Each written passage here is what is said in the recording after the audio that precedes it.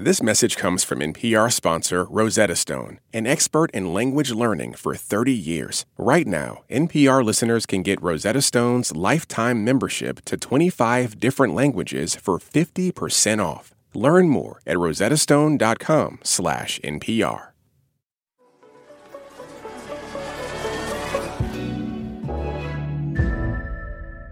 On top of everything else, people in Gaza are dealing with an impossible question. What do you say to kids when there are bombs falling all around you? We try to calm the children down by telling them stories and telling them that these bombardments are only fireworks. That's Ghada Al-Haddad, Media and Communications Officer for Oxfam, speaking with NPR Wednesday from Gaza, where she lives. But she can't completely hide the truth from her nieces and nephews. Children, or all like my family children, started to realize that we are lying to them, and these are not sounds of fireworks. The situation in Gaza is dire 6 days after the militant group Hamas first launched its attack on Israel over the border. Hamas fighters killed at least 1,300 people, according to Israel. Israel's response has been crushing. As of Thursday, its military said it had dropped 6,000 bombs on Gaza. Israel claims it's hitting Hamas targets, but witnesses in Gaza tell NPR that entire blocks have been reduced to rubble. Al-Haddad says the nights are horrible. I cannot imagine what will happen in the following few hours. Am I going to be dead or alive? I really don't know. And you feel like also helpless. You cannot do anything. You just wait for the day to come to see what happened in the night. Palestinian health officials say more than 1,300 people have died in Israel's strikes on Gaza. People there have nowhere to go. The border is sealed. And Israel has stopped the flow of food, fuel, water, and electricity into Gaza. It says the siege will continue until Hamas releases all the hostages it seized during its attack. Hundreds of thousands of Palestinians have tried to escape the bombing by sheltering at schools run by the United Nations. Not all of these schools are safe, very sadly. At least two of these schools sheltering the displaced have been hit by airstrikes. Fortunately, we did not have any casualties during the time. Juliet Touma, Director of Communications for the agency that runs the schools, spoke to NPR from Athens. People are terrified. We get all these messages. Luckily, there is a little bit of internet in the Gaza Strip. So one staff member said to me, I think this is going to be the end for me and my family. One staff member said, we'll be in touch tomorrow if I'm still alive. And for many, many of them, this is like the seventh time that they go through an escalation in violence and a conflict. But they say to us that this is unprecedented. Unprecedented and likely to get worse. Israel has begun gathering troops near the border to Gaza in preparation for what appears to be a possible ground invasion. Consider this. It's been nearly a decade since the last major Israeli invasion of Gaza. We'll look at what happened in 2014 and what it can tell us about the days ahead. From NPR, I'm Ari Shapiro. It's Thursday, October 12th. This message comes from NPR sponsor, the Capital One Venture X Card. Earn unlimited 2x miles on everything you buy. Plus, get access to a $300 annual credit for bookings through Capital One Travel. What's in your wallet? Terms apply. Details at CapitalOne.com. This message comes from NPR sponsor Rosetta Stone, an expert in language learning for 30 years. Right now, NPR listeners can get Rosetta Stone's lifetime membership to 25 different languages for 50% off. Learn more at rosettastone.com/NPR. This message comes from NPR sponsor JLL and their podcast, Trends and Insights, The Future of Commercial Real Estate. It's gone through some upgrades recently, and it's churning out valuable insights on the industry to help you stay informed. Each week, you'll tap into a global network of commercial real estate professionals and hear about market trends, strategies, and best practices. So broaden your perspective. Subscribe to Trends and Insights, The Future of Commercial Real Estate at jll.com/podcast.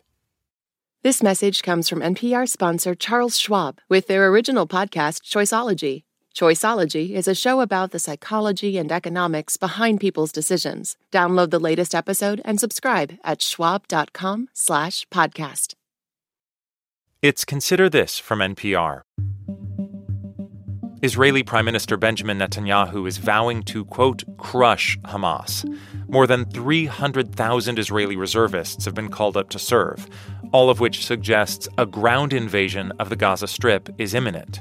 The last time this happened was in 2014, and NPR's Emily Harris was in Gaza City to cover it. People who are in high towers in Gaza City say they can see bright explosions toward the north and eastern borders. And in the east, one man told us the electricity was off in his house, but Israeli flares and attacks were making the sky as bright as day. So how did things play out in 2014, and what lessons might both Israel and Hamas have taken from it? Reporter Greg Karlstrom also covered the invasion in 2014, and he now covers the Middle East for The Economist. He spoke with my co-host, Mary Louise Kelly. Greg, thanks for being here. My pleasure. So you were in Israel in 2014. Describe, how did it feel on the eve of that ground invasion? The ground invasion in 2014 was almost an understated part of the war. It was a war that had sort of been building up all summer, began with Hamas kidnapping and killing 3 Israeli teenagers in the occupied West Bank. There was then a Palestinian teenager in East Jerusalem who was killed in response, and there were mass protests that followed that. And for the first few weeks, it really was an aerial conflict between the two. That changed about midway through the war, and Israel sent in limited numbers of ground troops, and the objective was to search out and destroy cross-border tunnels that Hamas had dug from Gaza into Israel. But it almost wasn't the main focus of the war. That's interesting. I mean, it does sound similar in some ways to what we appear to be watching unfold today with Hamas airstrikes on Israel, Israeli airstrikes coming into Gaza, clearing and I guess eventually prepping the way for infantry. So far, yeah. I think the difference is in 2014, there were some members of Prime Minister Netanyahu's government, some right-wing politicians, who were pushing for a large-scale ground invasion of Gaza. Netanyahu ignored those demands, partly because the army told him this would mean weeks of bloody urban combat. And so what happened were these much more limited incursions near the border between Gaza and Israel. I think now what it seems like the army is gearing up for is exactly what the right was pushing for in 2014, which is sending several divisions worth of Israeli troops in with a goal of, at least temporarily, controlling the whole of Gaza. You mentioned the tunnels. And I gather back in 2014, you had fighting unfolding on 3 terrains, in the air, on the ground, and then underground, in all these tunnels where Hamas fighters could hide? Yes, that's right. And they were a relatively new phenomenon at that point, and they hadn't been used really before, and they were used to rather striking effect. There was one day during that war where a group of Hamas commandos emerged from one of these tunnels and carried out a raid on an Israeli military post, a military post inside of Israel, which was shocking to a lot of people because they didn't expect that Hamas had the capability to infiltrate militants across the border. That network of tunnels, according to both the Israelis and to Hamas, has expanded significantly since then.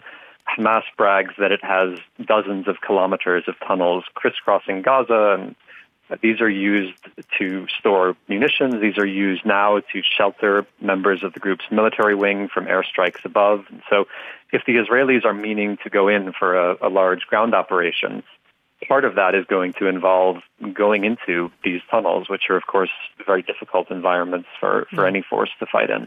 One thing that feels very different this time is the some 150 hostages being held by Hamas. Do we know how that may be factoring into Israeli calculations? We don't. You would think ordinarily in Israel, if there were hostages being held, that there would be great public demand to try and free them, whatever it takes. But I think the public mood is a little different this time. Some of the rhetoric that we've heard from Israeli politicians in the coalition has been to the effect of, we can't let them dictate our war plan, and effectively these hostages end up becoming collateral damage. I want to ask about the cost of everything that unfolded in 2014. There's the human toll, of course. I have seen it was more than 2,000 people were killed, mostly Palestinians in Gaza. I've seen estimates of several $1 billion worth of damage of homes and schools and infrastructure, and that the rebuilding hasn't been completed from then. And what I guess now some of these repaired buildings just get leveled again? They do. It's a very perverse and depressing cycle in Gaza. I remember being there not long after the war in 2014 and driving through a neighborhood in eastern Gaza that had been heavily, heavily shelled by the Israeli army. And so block after block of homes had been destroyed. And I came across some teenagers who were there gathering up the rubble in carts, and they were taking it off to a factory somewhere else in Gaza that would crush that rubble and then use it as the substrate for a road that they were building in Gaza. And so this is a place that has been under very, very tight Israeli and Egyptian blockade for almost 2 decades now. So this is how you end up with people using the rubble of a home that's been destroyed in an airstrike to build a road, because there's not enough material, there's not enough money to do reconstruction after these seemingly endless rounds of war. Greg Carlstrom of The Economist, speaking with my colleague Mary Louise Kelly. It's Consider This from NPR. I'm Ari Shapiro. This message comes from NPR sponsor Charles Schwab with their original podcast, Choiceology. Choiceology is a show about the psychology and economics behind people's decisions. Download the latest episode and subscribe at schwab.com/podcast.